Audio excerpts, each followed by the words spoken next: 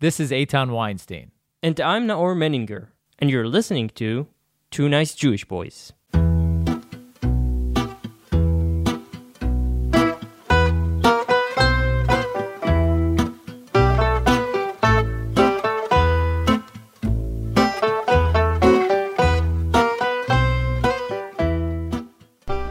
3 months ago to the day, Israel suffered one of its darkest days, if not the darkest day, in its 75-year history.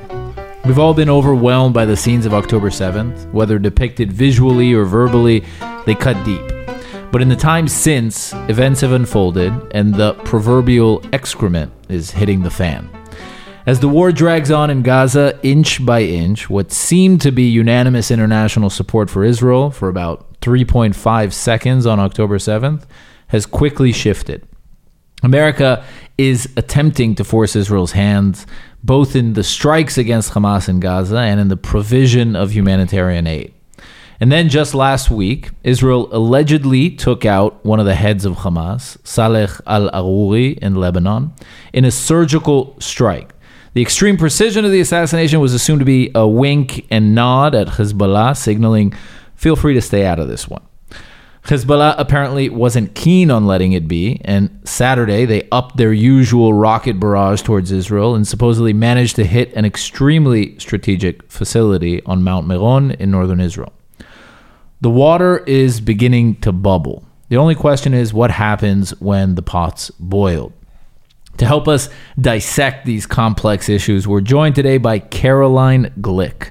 Caroline is not just any journalist. Her resume speaks volumes. A former advisor to Prime Minister Benjamin Netanyahu and a veteran of the IDF, where she served in the Judge Advocate General Division. Caroline brings a unique blend of military and political insight. Her work as a senior columnist for publications like Israel-Hamas and the Jerusalem Post, along with her on-the-ground reporting during Operation Iraqi Freedom, she has established her as a formidable voice in Middle Eastern affairs. She also has her own brilliant podcast titled The Caroline Glick Show.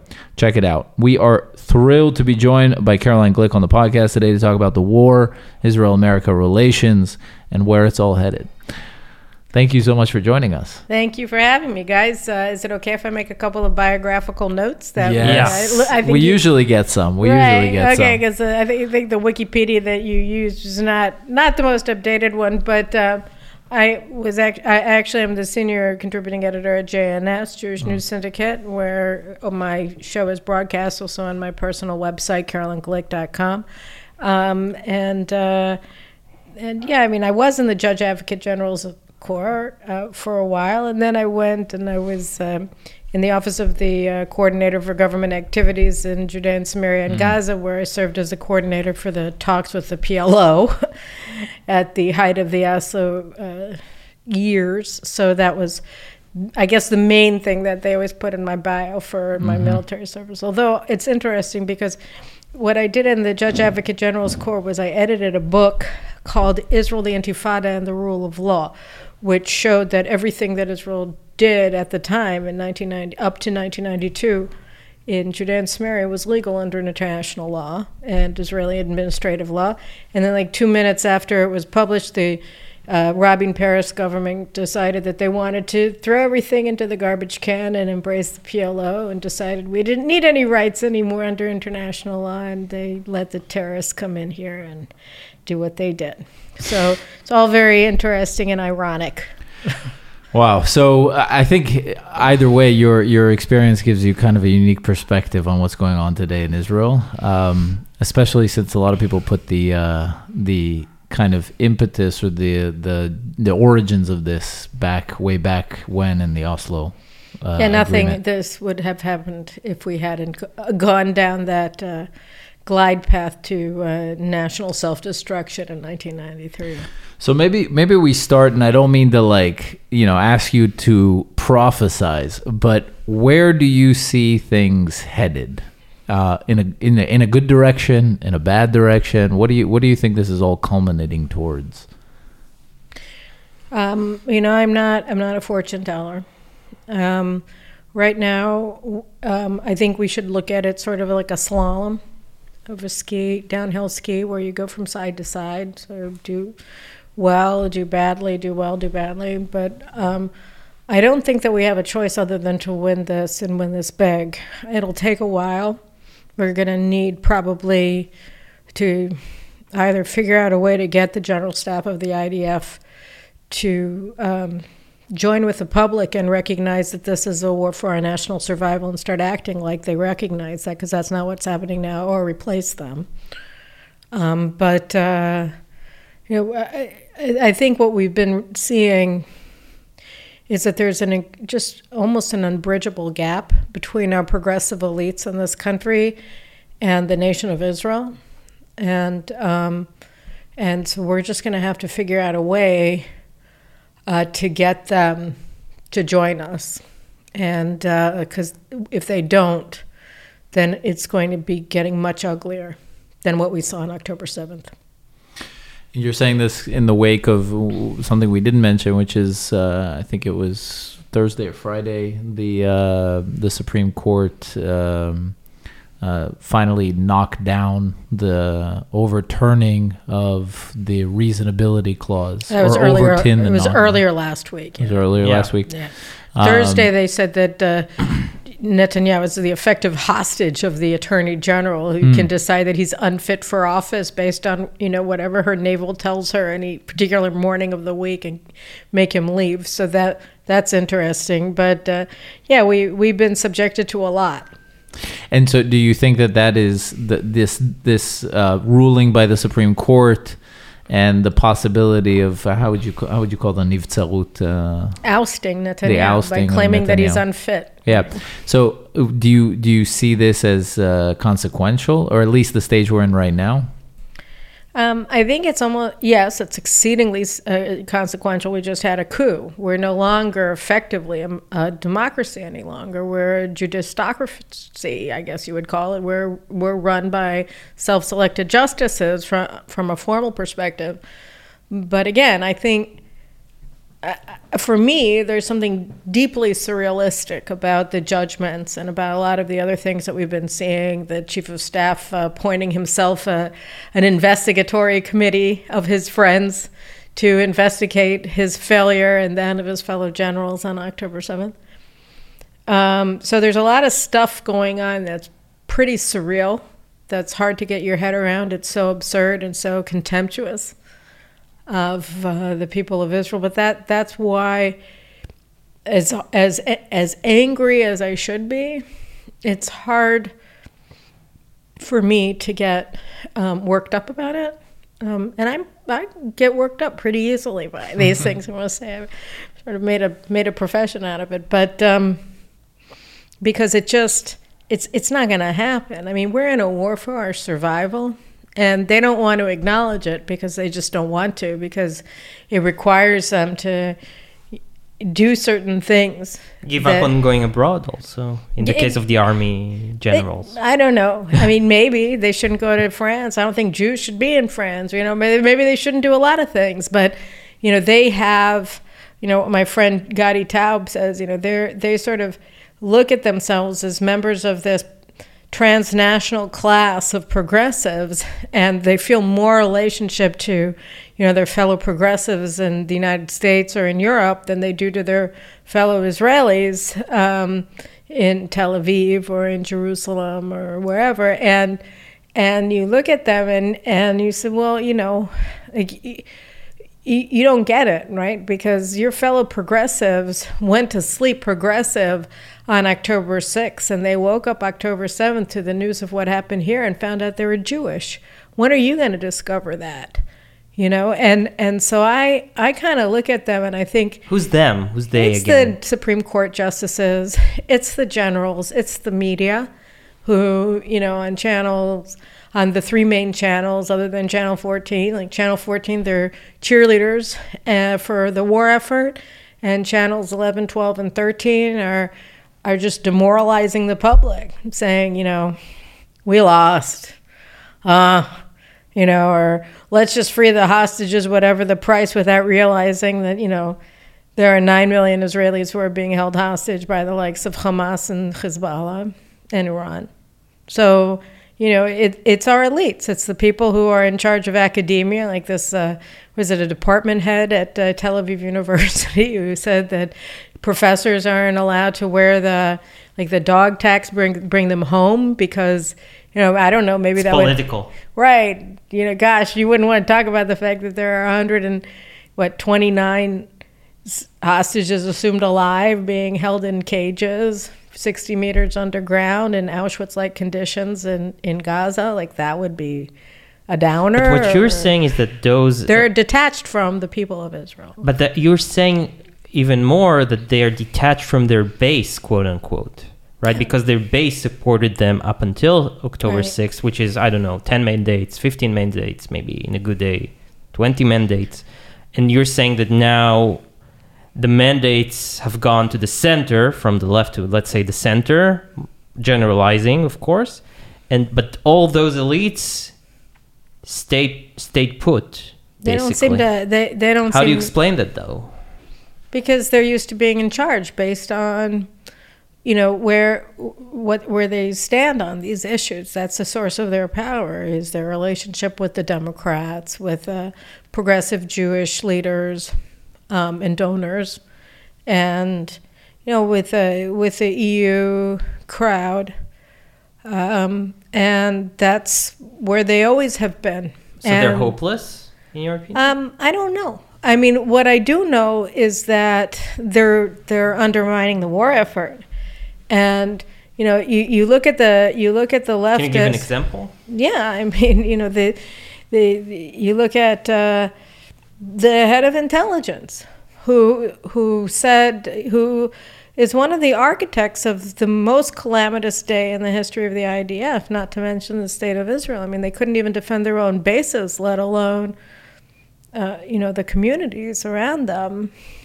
And that was because he completely dismissed the importance of detailed intelligence reports that they had been receiving for, years. And certainly they had a detailed intelligence report that came to him a year before, in October 2022, that set out in granular detail exactly what Hamas was planning, and he dismissed it. Exactly what happened. Exactly what happened. Exactly. I mean, that was what they reported on Uvda, on the investigative show or whatever last week, Channel 2. And that wasn't the first time we heard about it. It's just that they said this, but they got their hands on the actual document. So we had heard about the existence of, repeated reporting, not only by the women who were watching all the preparations on the screens along the border, but also from the intelligence in the Gaza division, and that it was all just disregarded by Khalifa. So his first speech after he did this, after he refused to resign also, I don't know about you guys, but if I did that, the first thing I would do would be resign. Don't trust me, I'm a total loser. I have absolutely no wisdom. You cannot trust my judgment, right? Don't trust my judgment. Look what happened when you trusted my judgment. Caroline Glick Show, I'm out of here tomorrow. Today, I'm not staying here. I would have said the same thing if I were Yaron Finkelman, the head of Southern Command. I would have quit. I would be too embarrassed to ever show up from work after that. I mean, I don't understand these people. It would never occur to me to remain. I'm just putting myself in their shoes. It would never do it. It couldn't. And yet, so his first public statement after this was, this isn't a war for Israel's survival, contradicting the prime minister and the government that had said it was. Mm-hmm. And then last week, he gave this speech to the cadets who were graduating from intelligence corps and from their officer corps.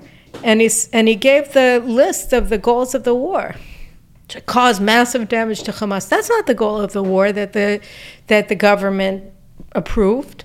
The government's goal in this war, and you're, by the way, just so you know, you're subordinate to the government by law, their goal is to eradicate Hamas, not to cause it major damage, to eradicate Hamas, both politically and militarily. Maybe what they say and what they... But he's not, it's not his job. I mean, he can tell that to the cabinet and see what they do. Maybe it's the order that was given to the army in practice. We don't know what's the actual... No, we know what the government said the goal of this war is. We know what they said to us. No, we don't know what they tell the commanders. Well, I mean, we have to assume at a certain point, right, that they told the army what they told us. And let me tell you something else. Pretend for a second that they told the army something else, which I don't believe. But that's not what he said, right? It's not up to him. Yeah. To tell us what the goal is. His job is to win the war based on the goals set for him by the government and is known to the public, which is to eradicate Hamas. And here comes Mr. Khalifa, the biggest loser general in the general staff in IDF history. I mean, he makes Eli Zaira, who was the head of military intelligence in 1973, look like a genius, for not predicting the Egyptian invasion, right? I mean, just like the smartest guy ever. And so here is this big loser, and he comes up for a second time, contradicts the government, not on the nature of the war, is this an existential struggle or not, which, by the way, has substantive implications, because if it's not, then fight to a draw. Who cares, right? Yeah. But the other thing is, and he says, our job isn't to do what the government said. It's to do what we say. And then you look at that and you say, well, that kind of undermines the war effort, because that then gets translated to commands for the soldiers on the ground, including our son, including everybody's sons. Like, I don't know anybody my age who doesn't have a son or a nephew. And what are they fighting for is the question. Yeah. What are you doing? Are they going to have to go back? But are our younger sons going to have to do this in 4 years again after we suffer another October 7th? But Khalifa has a commander. Yeah. Right? And he's a terrible one. He should not be there. He's not worthy of his soldiers. He's not worthy of the people of Israel. He's not worthy of his officers. He should not be there. I mean, I don't know what a guy has to do to prove that he's incompetent. Really, I mean, what does he have to do? Disregard a half dozen explicit, detailed warnings that Hamas is going to do exactly what they did, and then have them do it? Kill 1,200 Israelis in a single day, take 240 hostages to Gaza, and you don't quit? Like, so you're what is not clear in this quit? picture? Yes. And even if it says that the army would go in war with new commanders, with new, it's a bit, you need to oil all the, I don't know, like all gears. the gears, and the system. And you have people that aren't experienced. Or Thank haven't God! been Look at their experience. Their experience is an experience of failure. And what would you say? And incompetence. Like a lefty or even a central, even some right wingers who would listen to you right now would say, "But wait, but she doesn't say anything. What about the government? What about the buck's got to stop somewhere." Yeah, well, first of all, I think you have to put the blame where it primarily lays, because they didn't tell the government any of this. So it's like, did Netanyahu exercise good or bad judgment? Can he be blamed or not? Well, what did he know? He didn't know about the reports. The Herzl Halevi didn't tell Netanyahu. He didn't tell Defense Minister Gallant. He didn't tell the division commander in Gaza that at 4:00 in the morning they had received a warning that Hamas was gathering its forces and moving them towards the fence. But something that can be said about the government, and I wonder what you have to say about this, because I've been thinking about it for a while, which is the fact that ultimately, if you are the leader of the country, the buck has to stop somewhere. It is your responsibility in the sense that, okay, maybe he didn't know, but if you have such a rotten chain of command below you, you are responsible for that. You're responsible for not this. Firing the chief of staff that was imposed on him in spite. I agree. I mean, I have so much criticism of Netanyahu, but there's one big thing. Let me tell you, I think that it's a disaster of epic proportions that he didn't fire Herzl Halevi, that he didn't fire Gali Baharav Miara, the Attorney General, in the first 2 hours after he was sworn in as Prime Minister in December of 2022. I think that basically paved the way for all of the suffering that we had to endure in the 10 months following his restoration to power and to the invasion. So, I mean, yes, he that was terrible that he didn't fire them. But I think he regrets it probably now in retrospect. Well, I think he probably regretted it at the time that he hadn't fired them. But I think he felt that he didn't have the power to do so because of the sort of... because of the left and the media. They would eat him alive, obviously. And because his criminal case was ongoing and she's in charge of the prosecution. So I think, there were a lot of things that went into his hesitancy. But yeah, he certainly has shown a lot of hesitancy in taking on things that he really needed to take on. And look, when I was in the army and then later when I was working for him in the 90s, I saw with my own eyes that the generals and the general staff, they were total leftists. They were completely opposed to Netanyahu. You should have seen the day that he was elected in 96, a colleague of mine, or two officers, were practically skipping down the hallways in the defense ministry. We were so happy. And it was like a funeral. Everybody was sitting shiva because Paris had lost to Bibi. We went to sleep with Paris and woke up with Bibi. Like I went to bed at like 2 o'clock in the morning after thinking, Al Naharot Bavel, on the rivers of Babylon where we said, and like crying, Yeah. And then a friend of mine called me up at 5 o'clock in the morning or something. He says, Caroline, turn on the radio. Turn on the radio. Bibi won. So I get to the office in the Ministry of Defense the next day. And we were so happy, and everybody there was so upset. And the minute that he came in, the generals and the general staff, from the chief of staff, Amnon Shachak, down, they were all trying to oust him from power. They were all working against him from the beginning. And I get to the Prime Minister's office, and they finally got rid of him. It was Amnon Shachak, together with Itzik Mordechai, that ousted him from power in 99. So it's like he had this... You're saying the chief of the IDF conspired. When Amnon Shachak was chief of staff, he refused to even meet with the prime minister. It was crazy. And they were not telling him information about the Palestinian Authority and about what Israel's intentions were in the agreement with Hebron. They were lying to him about a lot of things. And, and I was watching it happen. I was 25, and I'm watching this happen. I'm going, holy smokes, they're trying to oust him. It never occurred to me. In America, it wouldn't... It couldn't. It's a different chain of command in America. It's a different system of government. It's a presidential system. And just like leaking everything from the meetings, they would get out the generals would get out of the meetings with Netanyahu, these top secret meetings. They'd get out their phones. You remember, I don't know if you're too young to know, but they had these big Motorola's with these huge antennas, and they would go out of his office and already be on their phone with Nahum Barnea or with, whatever, all of these diplomatic reporters to leak whatever it was that they wanted to hear about Bibi. And then or Yossi Sarid, and then they would get up on TV, like before the notes from the meeting were even written, attacking a decision that Netanyahu made in a top secret meeting. So, you can't imagine how bad it was. And I saw it. I was like, I can't believe this. Well, look where I am. I got to, I made Aliyah 5 minutes ago.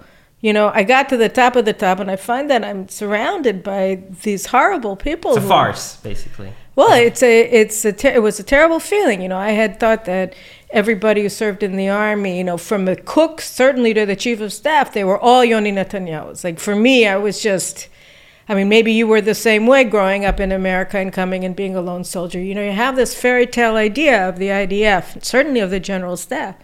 Then I get to the general staff, 2 years after I make Aliyah, just like the weirdest thing, right? Like Forrest Gump, That's how I felt. I think the movie came on around that time. Like, I get that, and there I am watching this unfold. And then I get to Bibi's office later. And 99, I had already left. I was tired of this racket. I went in 98 to Harvard to get a master's in public policy. Yeah, to the Kennedy School. I wasn't. I hope you didn't misquote anything. I didn't. But if I had, I would have gotten in trouble. But no, I went there and I got a master's in public policy. So I was there when he was when he was defeated in 99. But, I watched it all, and it was like this slow motion car crash. So he came back into office 10 years later, and I think that his takeaway from that was don't try to take on the IDF. And then you saw he did like all these bypass operations, bypass the IDF. He went to the Mossad, and he waited until he could finally get a Mossad director that he could deal with. He went to the foreign ministry, tore that apart, and built the Ministry of Strategic Affairs and the Ministry of Diaspora Affairs. So he's always trying to go around, but he never went to the heart of it. And so now, the wasps. To the what Uri Sagi, the former head of intelligence, who has already just said that Bibi's like the biggest threat. He's like the Ottoman Empire. I mean, it's insane how terrible these people are. So he told me that like the right, and particularly the religious Zionists, are a deviation from the norm, and that he was from the Mayflower. Right? He's like the Daughters of the American Revolution. He's the WASPs. And so that's how they see themselves. They're the entitled ones. You had Amir Haskel, this brigadier general from the Air Force, who was one of the Kaplan forces, who's against Netanyahu before, when they were on Balfour Street outside of the Prime Minister's house. And he was the one who told the police officer who was from Ethiopia, whose family came from Ethiopia, he said, "How dare you try to arrest me? I brought your parents to Israel." Like, he flew them. Like, she owes him because he served in the military. Are you mad? I mean, this sense of entitlement and privilege is so deep-seated in these people that they can't imagine the natives, coming up, all of these unwashed Americans and religious people and, black people and Sephardic people. Like we're not allowed to be in charge of anything because, like, it's theirs because their parents did this or they did that. And they only did it because they were the children of. They gave the state. They made the state for us, and we just have to obey them, I have to ask you, though, back to the war, because you mentioned how Channel 14, and I know you appear there from time to time, they are cheerleading the war. But isn't it two sides of the same coin in the sense that if we look at the war, and as you said, like, those are the people who we rely upon, right, to win, essentially. Can we win with such people at the helm, right? Can we even win? And if it is indeed a problem, isn't it problematic that Channel 14, for example, doesn't critique enough, doesn't show the right picture, which is maybe we're not winning at all. Well, we're not. And, I mean, I don't know. I don't want to bite the hand that feeds me, so to speak. But so the right-wing media. I think that the problem is that, there's an attempt to overcompensate, right? It's like if they're at 90 degrees and you want to be at 270 degrees, like you want to be 180 degrees away from them. And that's not how you make a course correction, is it? I mean, you make a course correction by just pointing out what the problem is and talk about how to achieve a different result, and what is the problem. And so there's some of that, especially now there's more reconsideration because of the way particularly the Americans are treating us. So there's reconsideration of that. And then like Herzi Halevi's decision to investigate himself with his best friends, like looking into what the IDF did, and that's soiling a future investigation by destroying evidence or whatever, or reinterpreting events to suit the narrative that they want to put out. So that's very bad. And so that's put him more under a microscope because they've gotten so out of joint, they've just gone far beyond what would be acceptable. So I think that there is more of a willingness to look at that. But, look, we're losing in the North in a fundamental and fundamentally precarious way. And in the South, in Gaza, we're not setting strategic benchmarks. Like, how do you know when we've achieved victory? So that then you don't have to say, have we reached these benchmarks or not? And that's not how you win a war. You have to have benchmarks. What is it? So to the extent that there are measuring rods, they're irrelevant. Like they say, well, we we killed the battalion commander or company commanders in Khan Yunis or in, Sajaiya or whatever. But that's like irrelevant because Hamas isn't a hierarchical military organization. And, it's very easy to replace them. And the way that they operate is much more amorphous than the way that a normal military does. So if you're trying to draw parallels between Hamas and the IDF, you've already lost focus on what the nature, if you ever had it, about the nature of the enemy. You haven't characterized it accurately. And if you haven't accurately characterized your enemy, then you're not likely to win it. You have to understand him, and there seems to be precious lack of willingness on the part of the war planners to do that. So that's also very discouraging and frightening. And again, the reason why I go back to Oslo, and in a way it was a waste of time, but I think that the point that I was trying to make is that the dysfunction of the general staff is longstanding. Their lack of curiosity about the nature of the enemy, their focus on domestic politics and power are all corrosive and corrupting. And you have a prime minister in Netanyahu who's been contending with his state of affairs and not fixing it, and instead trying to go around it. And with some success. I mean, the Abraham Accords was a strategic success. Israel's economic prosperity is a strategic success and a force multiplier. But at the same time, a lot of other things were also happening because of the pathologies of our ruling class. Like, for instance, the transformation of Israel from a sovereign, strategically independent country into a country that's strategically dependent on the United States for no reason. Like, we didn't have to do that, but we made ourselves completely dependent on American armaments, and were willing to cut down and really starve out our domestic production lines, undermining our strategic independence over decades. And that's debilitating, as we see today. And also, can you talk a little bit more about that? Is that what? Let me just say, and the last thing is the strategic concept that that our military problems are actually political problems, and that the threat that we face from the north or from the Palestinians, whether in Judea and Samaria or in Gaza, are actually problems that have to be solved diplomatically, which is a total lie.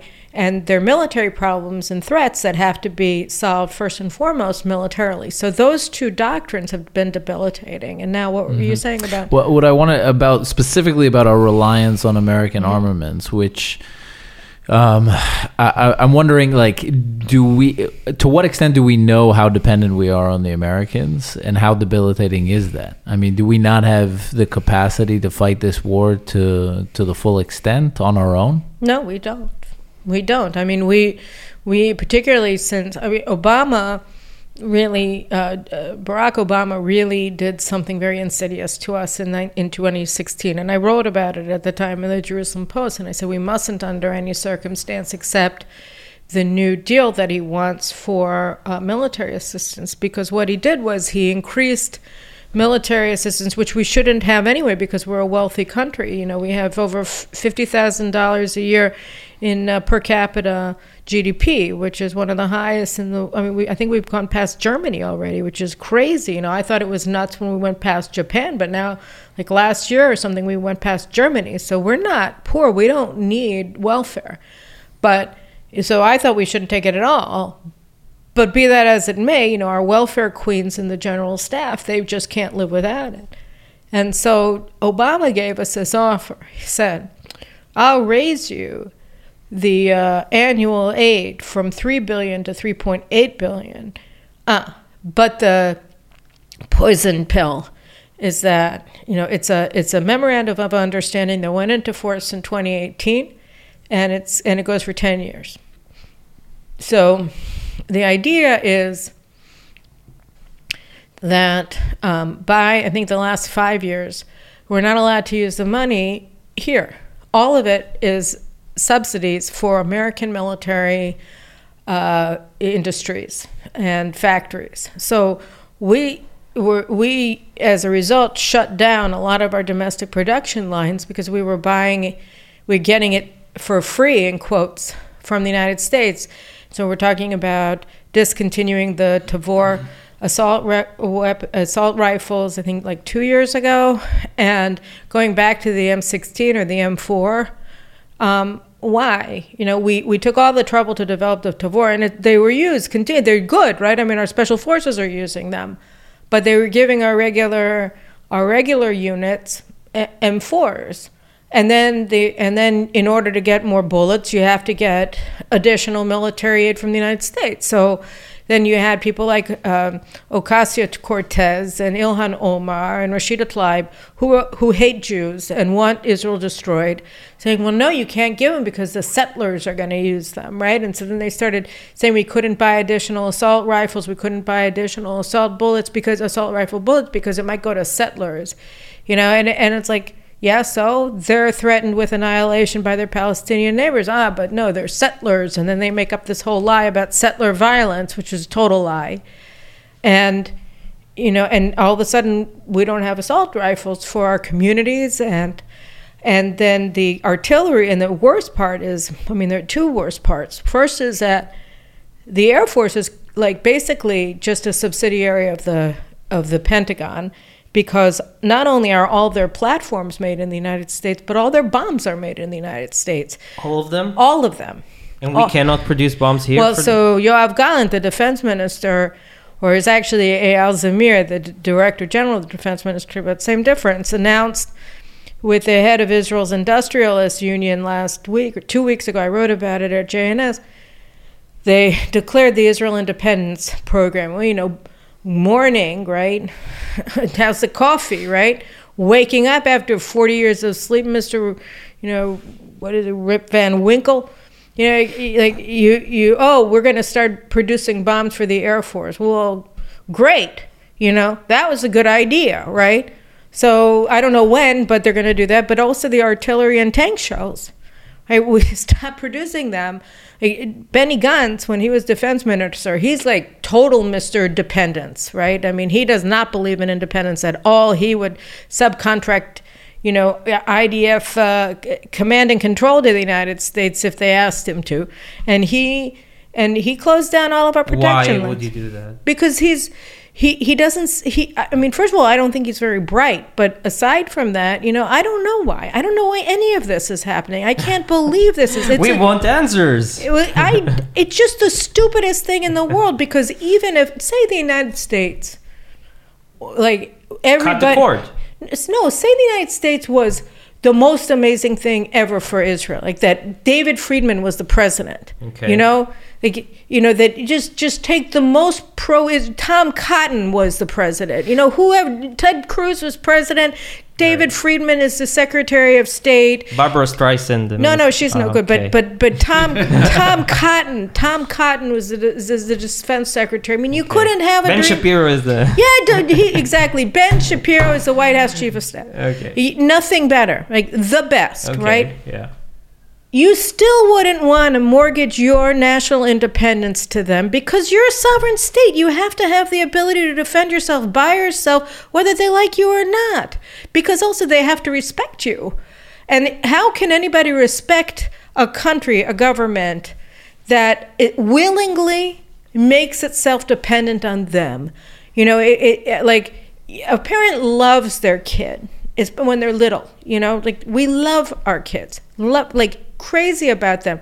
But a kid who's totally dependent on you, it's not it's a turn off. No, you don't respect them. It's not like they haven't reached the point in their life where you're like, wow, because he's a little boy or a little girl, Yeah. And here it's the same thing, only with a country, right? That you're saying, oh yeah, we're so important to you. Can we have some more bullets? Really? Yeah, but not only that, they might. This Ben Shapiro, Daniel Friedman, David Friedman, and Dream administration could be gone the next day. Well, that's the point. In 4 years, it's gone, right? But what I'm wondering is, I think there's a lot to be said about the IDF's responsibility in what happened on October 7th and what's been happening since. And we can put responsibility in a lot of different places, but if someone is responsible for the foreign policy of Israel over the last decade, it's none other than Benjamin Netanyahu. And I think that what you outlined in 96 to 99, and it seems like he didn't. You even said he didn't learn his lesson. No, he learned a lesson, but he didn't learn the wrong lesson. He didn't learn the lesson I would have taught which I would call him. not learning the lesson.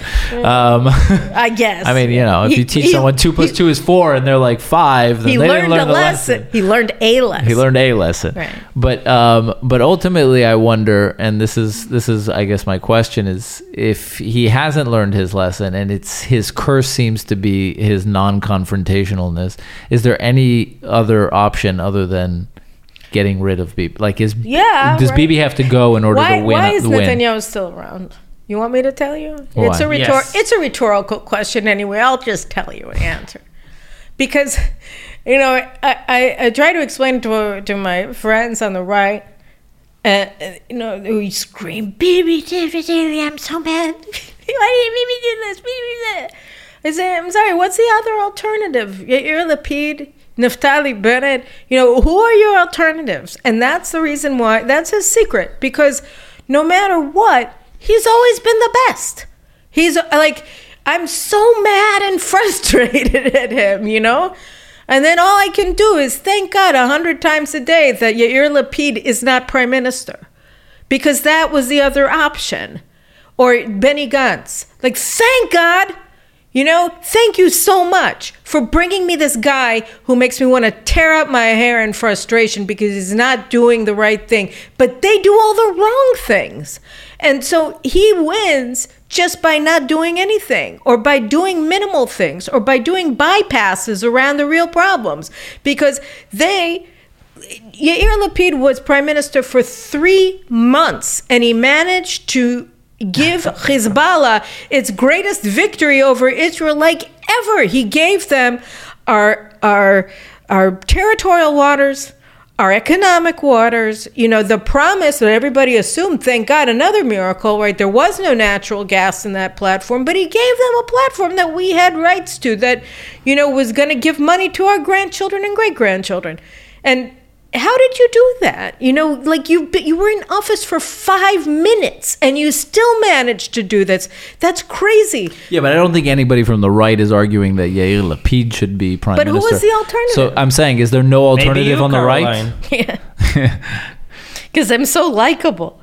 No, I mean, really, Is there nobody on the right that's an alternative to Benjamin Netanyahu? God willing, there will be. But I'm saying, you look at, why is it that he's been in office for so long? It's because he's always been the best around, which just shows that, we have a leadership conflict, crisis. And people say, and we're always hopeful that the leaders the times will find the man, or whatever that expression is. I know I mangled it, but I can't remember what the right one is. And you look at the situation on the ground today. And I said, we're going to get it right because we don't have any choice. And I feel and I believe that, because maybe the one thing that drives me the craziest about Netanyahu, and lots of things drive me crazy about him, and I support him. I support him 100% when I look at the alternatives. But there's so many Even things. after October 7th. Because couldn't you imagine if Yair Lapid were prime minister today? Can you imagine what October 7th would have looked like if that, knucklehead was prime minister on October 7th? Hezbollah definitely would have invaded also. There's no doubt in my mind. And that would have been on the other hand, yeah, the left conquered Sinai. There's a different left. The left, I don't know, the left conquered the Golan Heights. There's a different left. Right, the left conquered Judea and Samaria. Yeah, and in 1967, in 1967, it wasn't until after the 6-Day War that the international left abandoned Israel, because you have to remember that the biggest thing that happened to Israel in the international arena in our history, more or less, I mean, I guess I could say there were a few, but one of the biggest ones. And this was what the Israeli left never understood. McDonald's came here. Oh, no, but it didn't do that. It looked like that was going to be the biggest thing, but then it sort of was a dud, and nobody really cared after a while. It was like Starbucks. They came and it was like, everybody's like Starbucks, and they're like, this coffee is terrible. This is really gross. I can't believe I just spent 25 shekels for like the worst coffee ever. Like, I have acid reflux after I take one sip. Yuck. So okay. No, that didn't work, and McDonald's wasn't that big of a deal. It was that Russia, the Soviet Union, cut off diplomatic ties with Israel after the Six-Day War because, we had been the darlings of the international left when we were established and it wasn't just because we were socialists, because the socialists liked us. And then the Soviet Union decided that they wanted to cut us off. Later, they were upset about it. They made a mistake because they lost all their listening posts and stuff like that. But they cut off relations with Israel in 1967. And then slowly we saw the international left also abandon us. I mean, we were the darlings of Hollywood in the 1960s and 50s. And then suddenly we weren't anymore. And we thought, and the left here never understood that it had nothing really to do with us. It was about power politics between the world powers in the Cold War. But so they were blaming themselves that the left them. But the left, like in the United States, there was a split in the Communist Party. I researched this many years ago, and my mind was blown that all of these Jewish communists who were Zionists, because all the communists were Zionists, they ended up being booted out of the Communist Party in the United States because they didn't want to abandon their support for Israel. And that was when you started getting a lot of Jewish anti-Zionist people, like in the 1970s, because they remained communist. Because the communists had gone anti-Israel, and then the Europeans went anti-Israel, and after the Yom Kippur War, and they had started before that because the French pull out of Algeria. But anyway, so you look at the situation and you see that the international left changed. The new left, which was progressive, replaced the old left, which was socialist and workers' rights. Like, nobody cares about workers' rights on the left anymore at all. They don't know what work is, so they certainly don't know what unions are. And so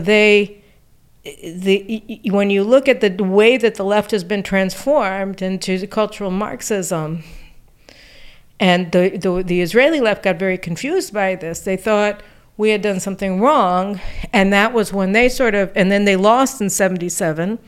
So led by Shimon Peres, they sort of became part of this peace lobby, thinking that would bring the French back. That would bring the Soviets back. At least some people thought that. I'm not sure if Peres did, but definitely the Europeans would come back, and the American left would come back.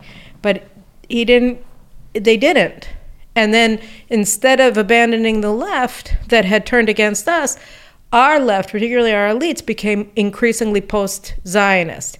So what happened on October 11th, if you look at like the survivors from Be'eri and from Gaza, what did I say? 11th. Sorry. I was thinking September 11th again. Yeah. October 7th. You see all the kibbutznikim who were progressives and post-Zionist on October 6th. Gaza. They suddenly have reattached to their Zionist and more socialist ethos that they had in the past, but our elite have not. So you listen to the people in Be'eri talk, you listen to who are very far to the left, very, very far to the left, and you listen to the people from Kfar Aza and Nir Oz and all of them, they don't sound anything like, the media. They don't sound... But they'll still vote for Gantz, Lapid. Well, they might vote for Gantz, but you never know, because that's the other thing, is that people don't know what's going to happen. How will it end? We don't know who's going to run. Yeah, also true. But also we don't know how it's going to end. We don't know how it's going to end. Here I have to ask you about it, because, again, coming back to the beginning, how do you see the state of the war right now? Where is it heading? And what is victory? And is it possible? So victory is changing the way things are done. Victory means not believing that there are diplomatic solutions to military problems, but actually solving military problems through military means. And so when they talk about destroying Hamas, so that means destroying the dawah, Hamas's welfare, Islamic welfare chains, closing down all of the NGO networks that fund Hamas. It means seizing control of welfare, of whether it's humanitarian assistance or anything else, from the Palestinians, from the UN, which is just Hamas, and being responsible for it ourselves. And then militarily, it means taking complete control over Gaza and rebuilding our bases there, or seizing the bases that that were built after we left for Hamas, for the Palestinian Authority, whatever, and controlling Gaza and remaining in place, not leaving. And as far as civil affairs concerned, but then soldiers will die every day. Well, yeah, but they'll be defending the country. I mean, maybe, I'm sorry, what just happened on October 7th? I mean, what do you want? What's the alternative? You look at it, it's like you can say, this was our doctrine. Our doctrine was we leave, we close the door behind us, maybe lock it with a big fence that costs 3 billion shekels. That's really, really super-duper, high tech and really smart. And then we can bury our heads in the sand and say, we can't see you, and they can't see us either, and they don't care anymore. But it works out that when we close the door, they're looking through it and saying, but we still want to kill you. We wanted to kill you when you were here. We wanted to kill you after you left. Yeah, and they want to kill us when we control them. So no, because we'll be in control. I mean, a lot fewer Israelis died from terrorism when we were in control of Judea and Samaria and Gaza than after we formed the Palestinian Authority. But still, people die in Judea and Samaria almost today. Yeah, but we're much you're not safer. safe, and you live in Judea and Samaria. We're much safer in Judea and Samaria than the people were in the kibbutzim next to Gaza. But you're arguing for Israeli military presence, but still a Palestinian population? I don't know what's going to be. Yeah, I mean, I don't know how many people are going to want to stay. I don't think it's very inhabitable. But right now, in the northern part of the strip, there are still 150,000 people there. Which is a tenth of what there were previously. Right, so why not just lock down the border? Because there are still a million of them. There are still a million of them in the south. In the southern part. So I'm saying, but at least the northern part, right, but we haven't controlled the northern. I mean, that's the other lie that we keep being told, that we've controlled northern Gaza. We haven't. I mean, we just, they still control underground. We still haven't routed them. And not only that, the Institute for the Study of War, I think it was in Washington, they just put out this assessment, and it's correct. They said, given the force structure of Hamas terror cells, by bringing down the number of forces that we have in northern Gaza, we've given them the ability to reconstitute. So it's not, right now we're in the middle of a war, in the height of a war. We're at the beginning of a very long war. This is not a war that's going to be 6 days. It's not a war that's going to be 6 months. We'll be lucky if this war is 6 years. It sounds to me like First Lebanon War. No, the First Lebanon War we won very quickly, and then we just sort of devolved from there under American pressure. But what I'm wondering is, why not state as an explicit goal of the war to conquer and the Gaza Strip and have as little Gazans, Palestinians there as possible? I don't know. I think it's probably because of. It should, but it's just not. I think that the concept is to be as amorphous as possible, so that you can get as much buy-in from the United States as you possibly can. And but strategically, do you think that is the right? I don't see any other way. I mean, I also think that we should open up the border for them to leave. I think that they should be allowed to leave. I don't understand the whole concept of not allowing people to leave a war zone. They should be allowed to leave. Yeah, but that's in service of the strategy of getting rid of as many of them as possible. Well, out of the strip. There's nothing wrong with that, is there? No, that's what I'm saying. That yeah, but I'm saying that right now it's a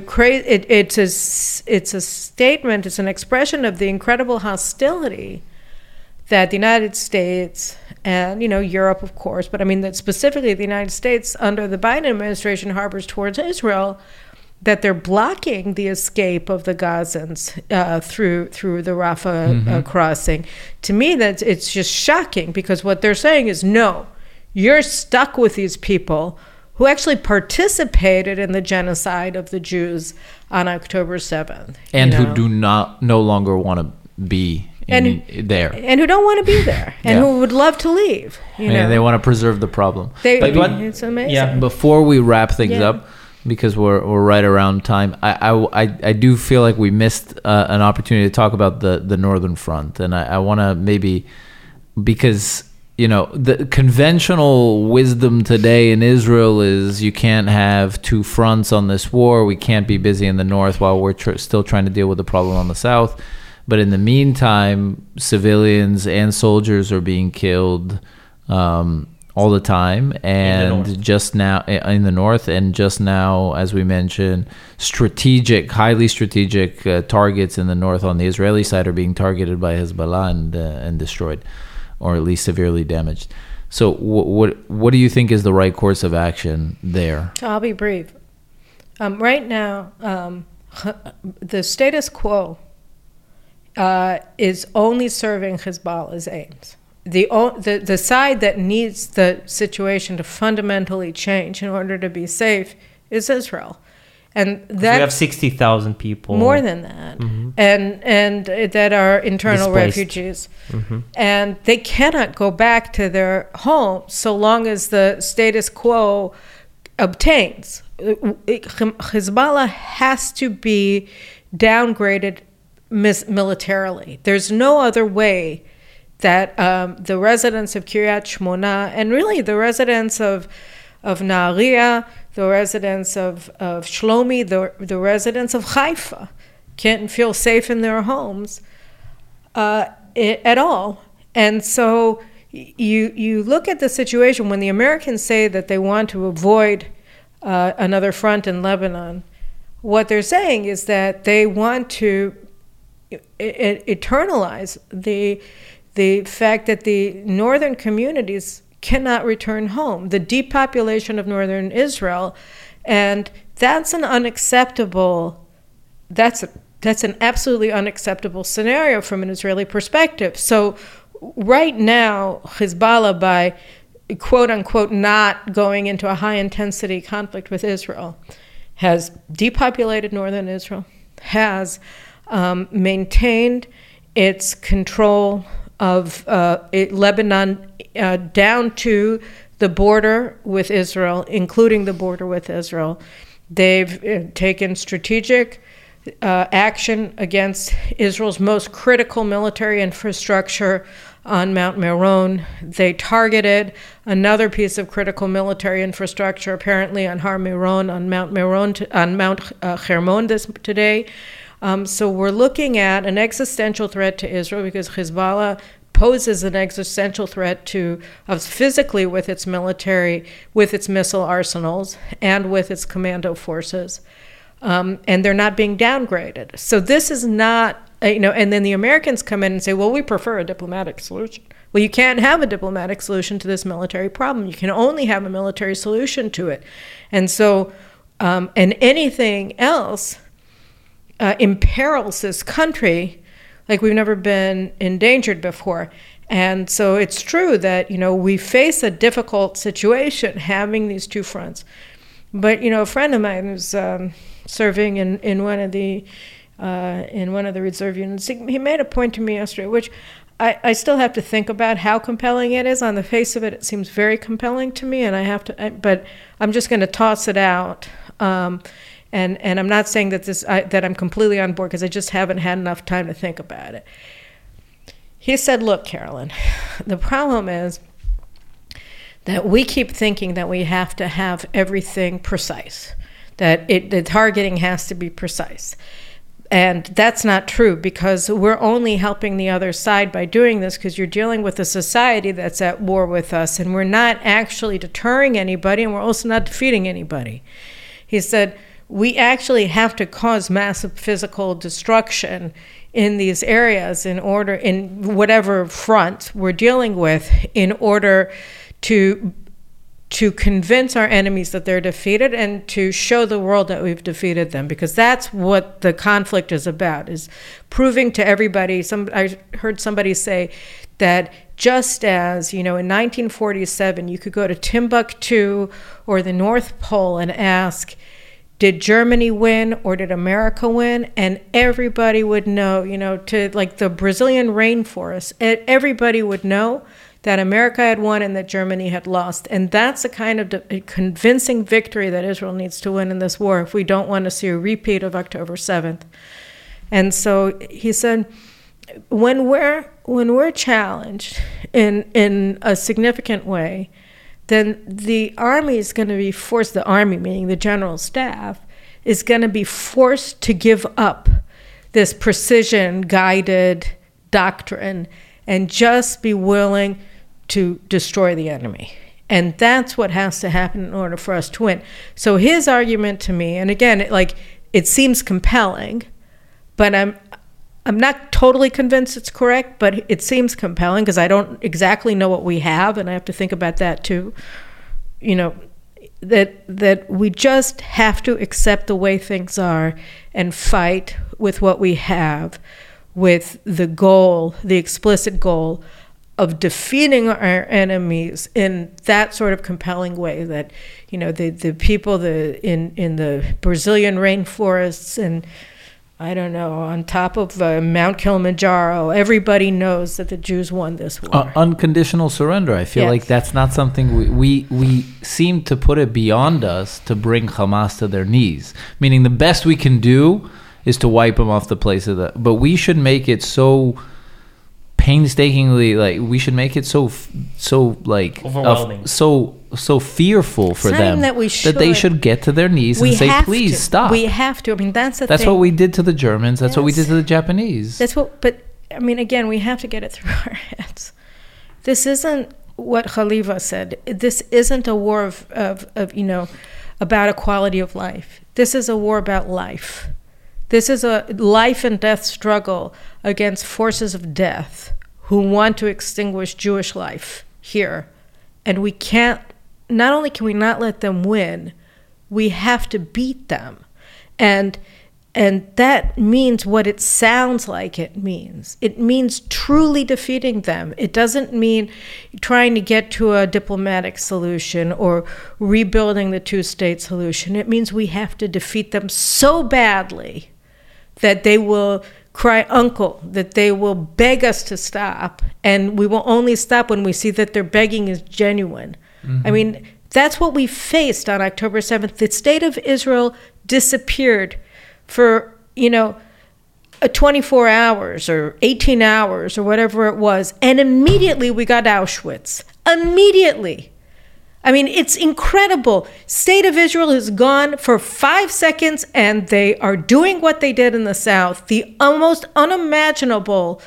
And they did it because the state disappeared. What does that tell us about the importance of our state? It means all of our lives are contingent on it always being there.